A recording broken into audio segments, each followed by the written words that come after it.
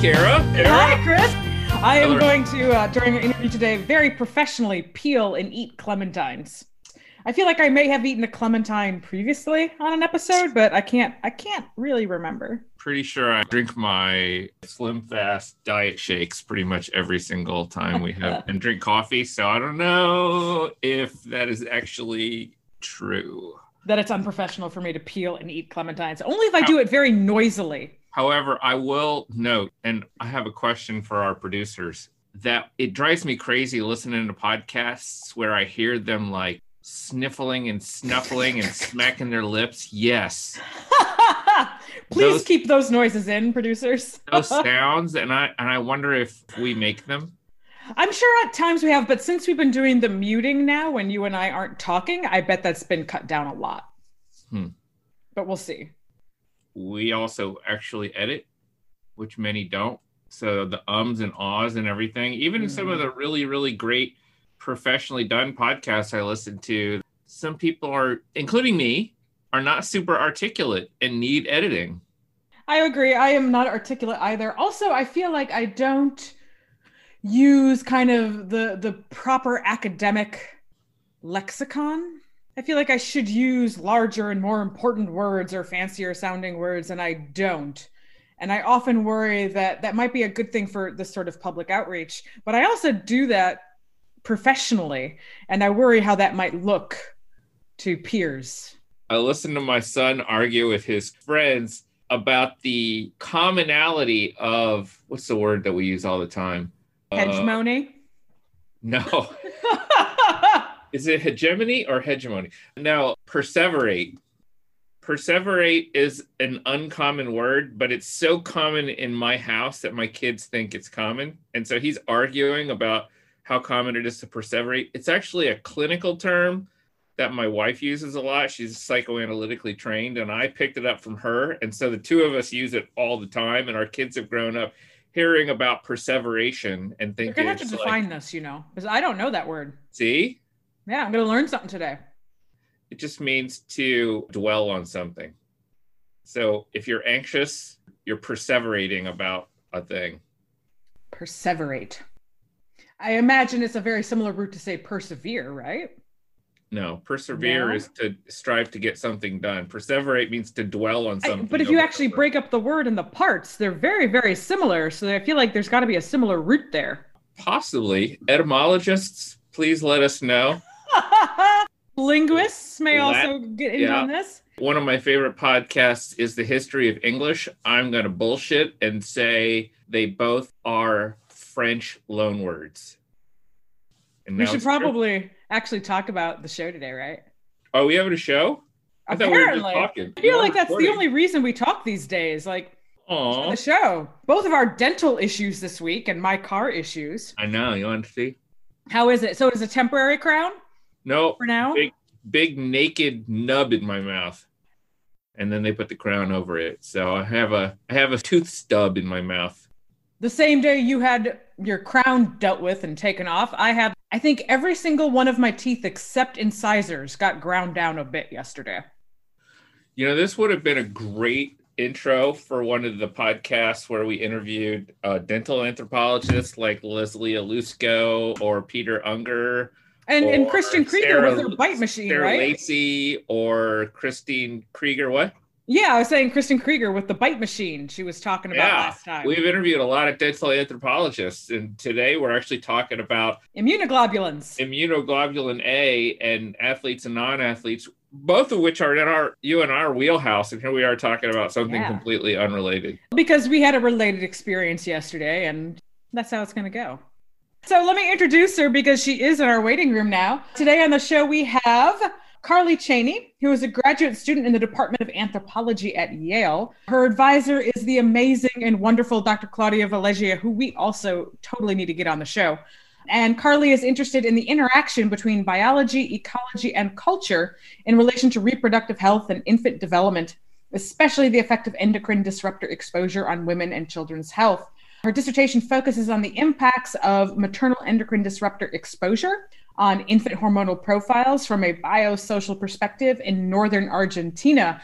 However, that is not what we are talking to her about today. We're going to be talking to her about a project that she did as an undergrad under a friend of the pod, E.A. Quinn, at WashU in St. Louis. The article is a new one out in American Journal of Human Biology, of course, because that's who we are. And it's called Salivary Secretory Immunoglobulin A Variation Between Female Varsity Athletes and Non-Athletes. Hey, Carly. Hi, how are you? Welcome to the Sausage of Science. Thank you so much for, taking a chance to come on and chat with us today. And you might be the first person we have had on the show that we are discussing research you did as an undergrad. I don't think this has happened before, right, Chris? I'm going to say that's no. We kind of start off the same with every single person, and that's getting to know a little bit about you and how you got interested in anthropology and decided to pursue a PhD. Well, first, thank you so much for having me. I feel really honored to be able to talk to you guys about my undergrad thesis. But I've always been interested in science. Parents really encourage learning in all subjects and all types, but I just loved that I could always ask my science teacher some random question about how the world works, and they'd always have some answer. It may not have been the exact question I asked, but they just knew lots of things about how the world worked. So I wanted to be one of those people. Oh, you wanted to be savvy in the art of bullshitting? That's our superpower, Well, so when I started college, I was taking some life science classes, but I also knew about anthropology from the TV show Bones, which sounds very silly now, but I thought that it was all so cool. You are one of many. How many forensic anthropology applications start with, I love bones, and that is why I want to be a forensic anthropologist? And I think we've said it on the pod before, but it's worth re-saying. Thank God for Bones and Indiana Jones. Despite the misinformation they put out there, they're our biggest advertisements for anthropology. And somebody out there, please do a new show about anthropologists, because we're done with Bones. Yeah, now when I'm teaching and I mention Bones, sometimes students are what is that? Now I feel old now. But kids these days, I tell you. But yeah, so I took this introduction to biological anthropology, and anthropology was even cooler than I thought. So I started poking around, taking some paleoanthro classes, and I realized that anthropology was this really good way to become that kind of person who understood how the world worked. I think I really realized this when I started taking human biology classes, first of which I took with E.A. Quinn. I think it was our human growth and development class. And I was really hooked because human biology has this really great perspective of being able to understand, this dynamic nature of our biology, taking into account, the physical world and effects of our social context and how that influences our biology. And I thought that was really, really cool. And so I kept taking more of these classes, and EA was actually the first one to suggest that I look into grad school. And as a first generation college student, I was oh, what's that? You can do that? And so she kind of helped guide me through that process and suggested I apply to work with Claudia, who I'm now in my fourth year at the PhD program at Yale, working with Claudia, who has been a wonderful, wonderful advisor. So I want to interrupt a little bit for name dropping, because WashU is my old stomping grounds because I got my PhD there. So I'm very curious, who was your intro to bioanth instructor? Cricket Sands. Cricket Sands. And then I imagine paleo you took with Eric? Yep. Eric was kind of my adopted advisor when Herman Poncer moved to another university. And so Eric signed me on when I finished out my dissertation. So I have much love for those folks. So you got a short report out in AJHB with EA called Salivary Secretory Immunoglobulin A Variation Between Female Varsity Athletes and Non-Athletes. And as we noted, this is the result of undergrad research. So that's super cool. So tell us a little bit about this project, how you decided to do this particular project and why you wanted to focus on athletes. Yeah, well, I had been doing research in EA's lab, or at least helping run ELISA assays for a bit. And so then in my junior year, I learned that to receive Latin honors, you had to do a thesis, which meant that I could make people let me do a research project on my own, which I was really excited about. I was also taking an immunology class at that time. So everything about the immune system was really shiny and new. And I was also an athlete on the cross-country team at WashU. And anecdotally, I had noticed that during the season, people seem not to get sick very often. But afterward, everyone would get sick. And so I thought that this project would be a really cool way to kind of combine the things that I was thinking a lot about Very cool. And so I didn't realize that you were on the cross country team. So that kind of answers a little bit of the question of like, why you chose the athletes you chose. You had an automatic in with some of them. That's really cool. The idea that during the season, athletes are super strong, not getting sick. And then the moment the season is done, everyone comes down with something. And I feel like that's really similar to students during finals.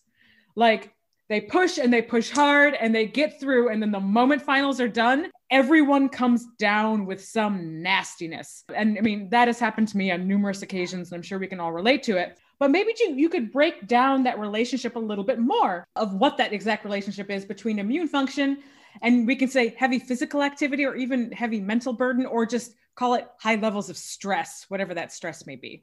Yeah, speaking specifically to physical activity, exercise immunology is really its own huge field. I don't claim to be an expert in it, but there are some interesting things that have come out about interesting relationships between duration and intensity of physical activity and stressors generally, and immune function. And so on the kind of benefit side, we see enhanced immunosurveillance with moderate exercise that's not too long. So this will vary person to person, but generally people say less than 60 minutes. And with that, you see increased recirculation of T and B cells, immunoglobulins, cytokines, all things like that. And this is kind of transient, but if you're regularly doing exercise, on average, you kind of see this enhanced immunosurveillance. With people who are, again, regularly active, even though inflammation is kind of increased during activity, you see decreased resting levels of inflammatory markers. But on the other side, if this is kind of too intense, too stressful, we start to see some immune dysfunction. So if this activity is really long, like marathon length, or if the events are particularly stressful or intense, like competition, we can see a transient decrease in these same kinds of things: T and B cell function, natural killer cell function, things like that. And this can last hours to even days. And this also happens with people that are overtrained. And this may play into the J-curve effect on acute respiratory illness. And so what this looks like is we could say that sedentary people have this quote unquote normal risk of respiratory illness.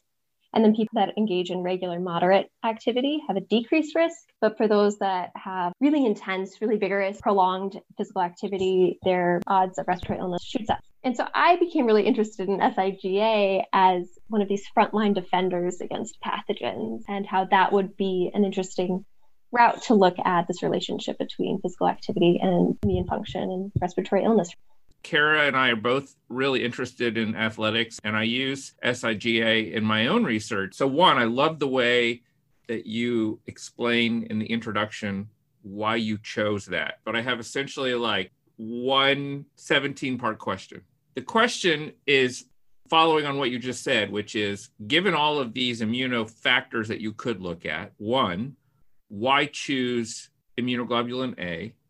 Two, you describe it in the title and in the paper as salivary secretory, which confuses me. So I'd like to know how in the future I can choose one or both of those words, because I apparently don't know what the hell I'm talking about when I write about it. Three, so just a little bit of the sausaginess, like we want to know some of the geeky details. You refer to a J curve. I'm curious what that means. And then in the paper, you refer to an inverse U curve. I'd love it if you'd unpack a little bit of those inside baseball type of things. Yeah, so I chose IgA. As I just mentioned, it's this frontline defender, right? So it's in mucosal tissue, like your nasal passages, your saliva, right? And so it seems like it would be a really great potential mechanism to connect this reduced or increased risk of getting respiratory illness to changes in the immune function related to physical activity. And it's easy, right? Yeah, and it's really easy to collect. Secretory, salivary. Mm-hmm. I use both, and maybe that is redundant, but as secretory IgA could refer to at any point, whether that's in the gastrointestinal system or elsewhere. So it is the secretory IgA. Okay, so it's like circulating, but then we also know it comes out in saliva. So you're making that distinction. Okay, that's totally fair. And I'm not critiquing you. I'm literally asking for my information. And then J and U, what do these things mean? Well, yeah, so we could say U, we could say J. It kind of depends on who you talk to. But the inverse U, right, would be similar to what I described before, but with sedentary people having some risk and then moderate activity having a decreased risk of developing illness, And then with that vigorous activity, your risk goes back up. It probably is more accurate to describe it as a J curve, which looks more kind of like a check mark on a graph, right? With really vigorous activity, really stressful experiences, that risk is actually quite high. And so the J curve emphasizes that risk may be greater than for a sedentary person. Now that we've gone through some of the nuts and bolts that we're eating at Chris's brain, which he can't stand, by the way. So I'm glad you cleared that up. Otherwise, his day would have been ruined. You looked at runners and swimmers. And so maybe walk us through a little bit of what this study involved. And we get why you included runners, because you were a runner and probably still are. But how did swimmers get involved in this? And then why only endurance style athletes? Yeah, so the literature shows that for respiratory illness and physical activity, you're at greater risk of developing this respiratory illness if you're a female and you're an endurance athlete. So I decided to look at female athletes who are engaging in endurance events, which of course led me right to the cross-country team. But that wasn't enough of a sample size. And so I started to think about other options, maybe track athletes, but everyone who does endurance events was mostly on the cross-country team. And I looked to the swim team, because I swam growing up and in high school, and I knew that even people that specialized in short distance events still have a lot of endurance to get through a 2-hour practice. So I decided to include them. There were also other benefits as well, in that they were in season at the same time as cross country. They practiced at the same time. So it made data collection and the study design pretty easy. So I just went for a jog this morning with one of my sons for the first time in 9 months, and I'm feeling... Did you pull a hamstring? Close. You don't know this, Carly, but I feel like once a month Chris texts me because he did something to one of his hamstring muscles.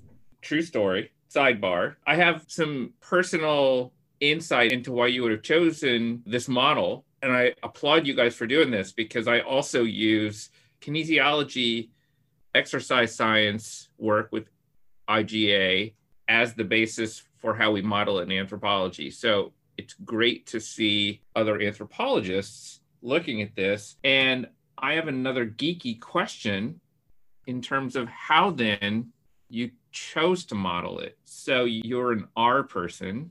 I am not.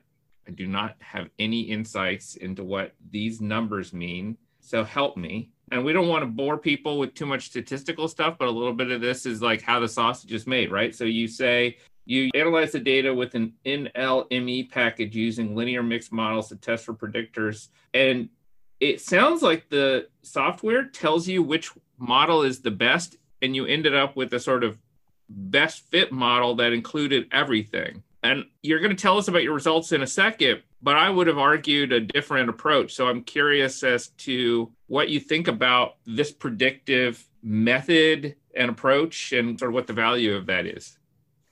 Yeah, so I don't know. I wouldn't argue that maybe it's the only way to do it, right? And there are a lot of problems with stepwise regression, which is why we used AIC, which helps balance the trade-off between including more things in the model, getting greater explanatory power, but maybe kind of over-explaining the data, overfitting it.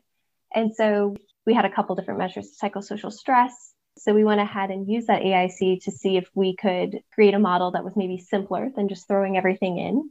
But the selection criteria actually found that full model was the best, throwing it all in. Yeah, I mean, so to clarify for listeners, basically what we're saying and what I'm asking is you collect a lot of data. Mm-hmm. Typically, we then play around. And so the world is moving in a different direction where we're registering our hypotheses and our predictors ahead of time, right? So you really did a good scientific approach here, right? Everything's included. You didn't waste your participants' time by collecting unnecessary data.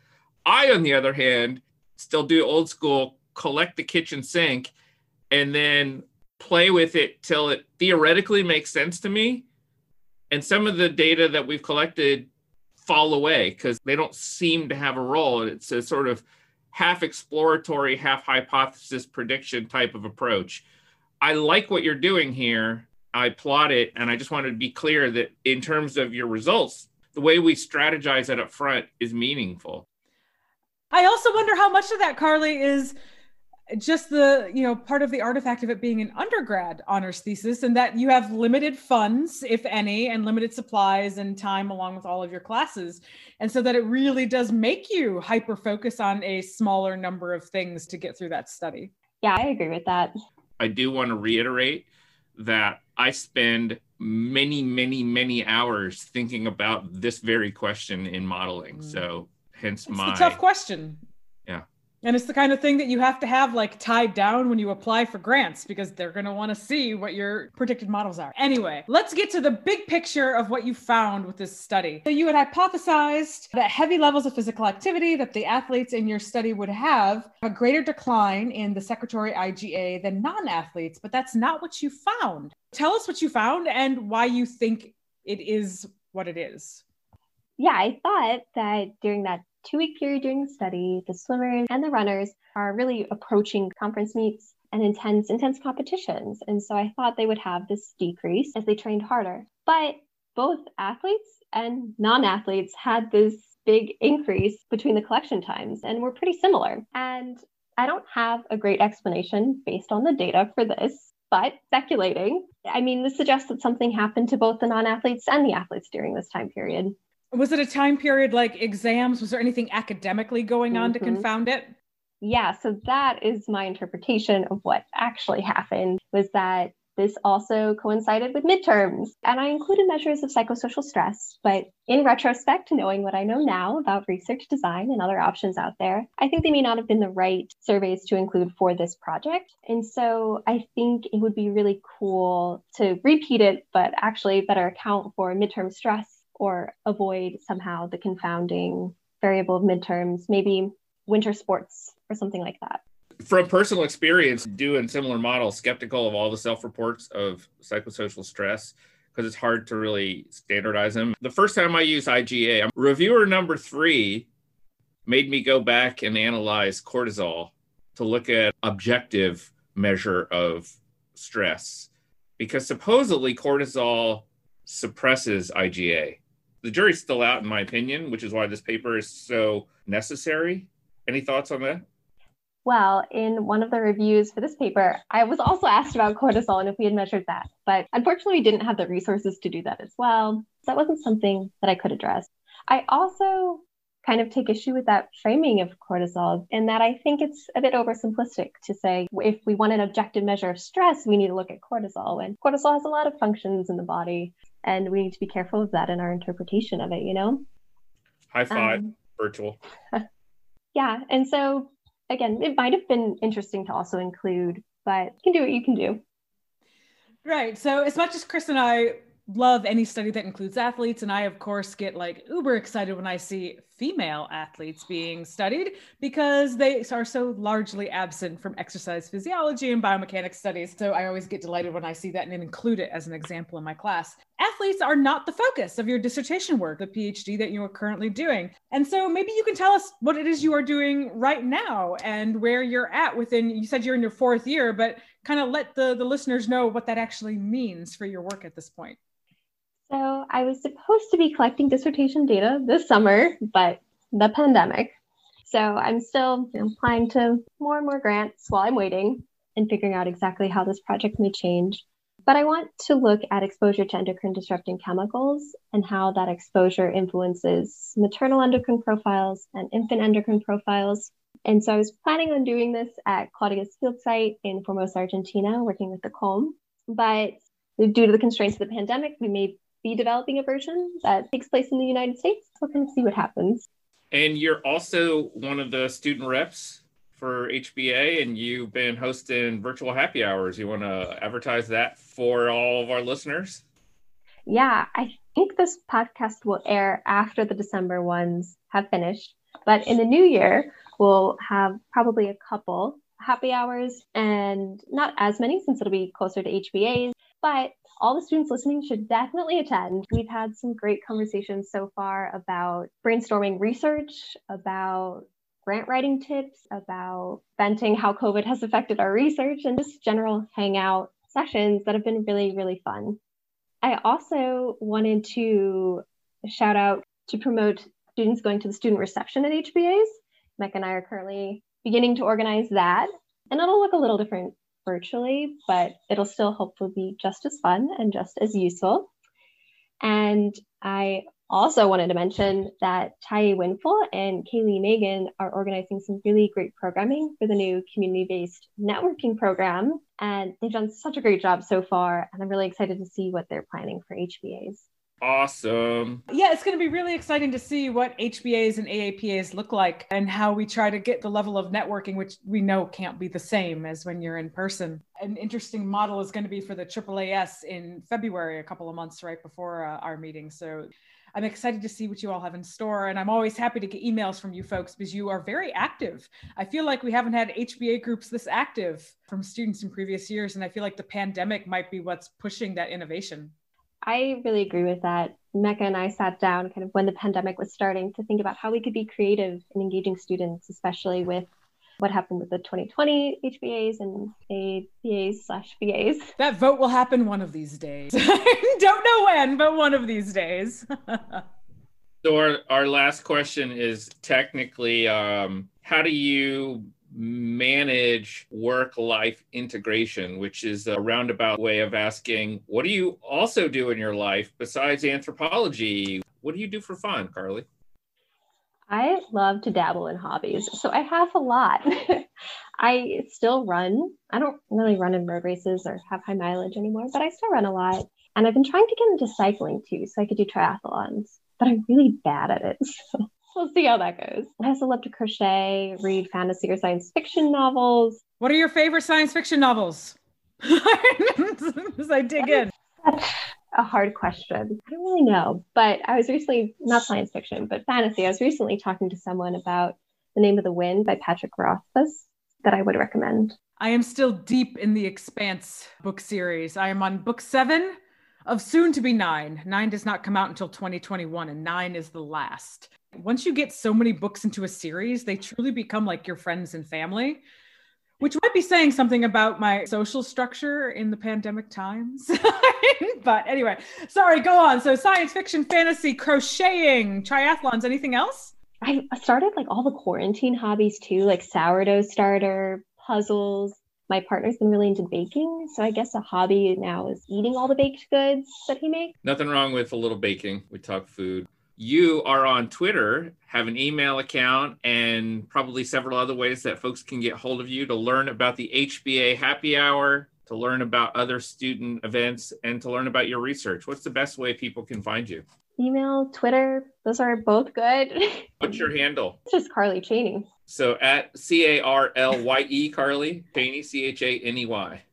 Carly, thank you so much for being on the show today. We really enjoyed having a chance to chat with you and learn about your past work, your current and hopefully future work, pandemic willing, and about your really wonderful involvement with the HBA.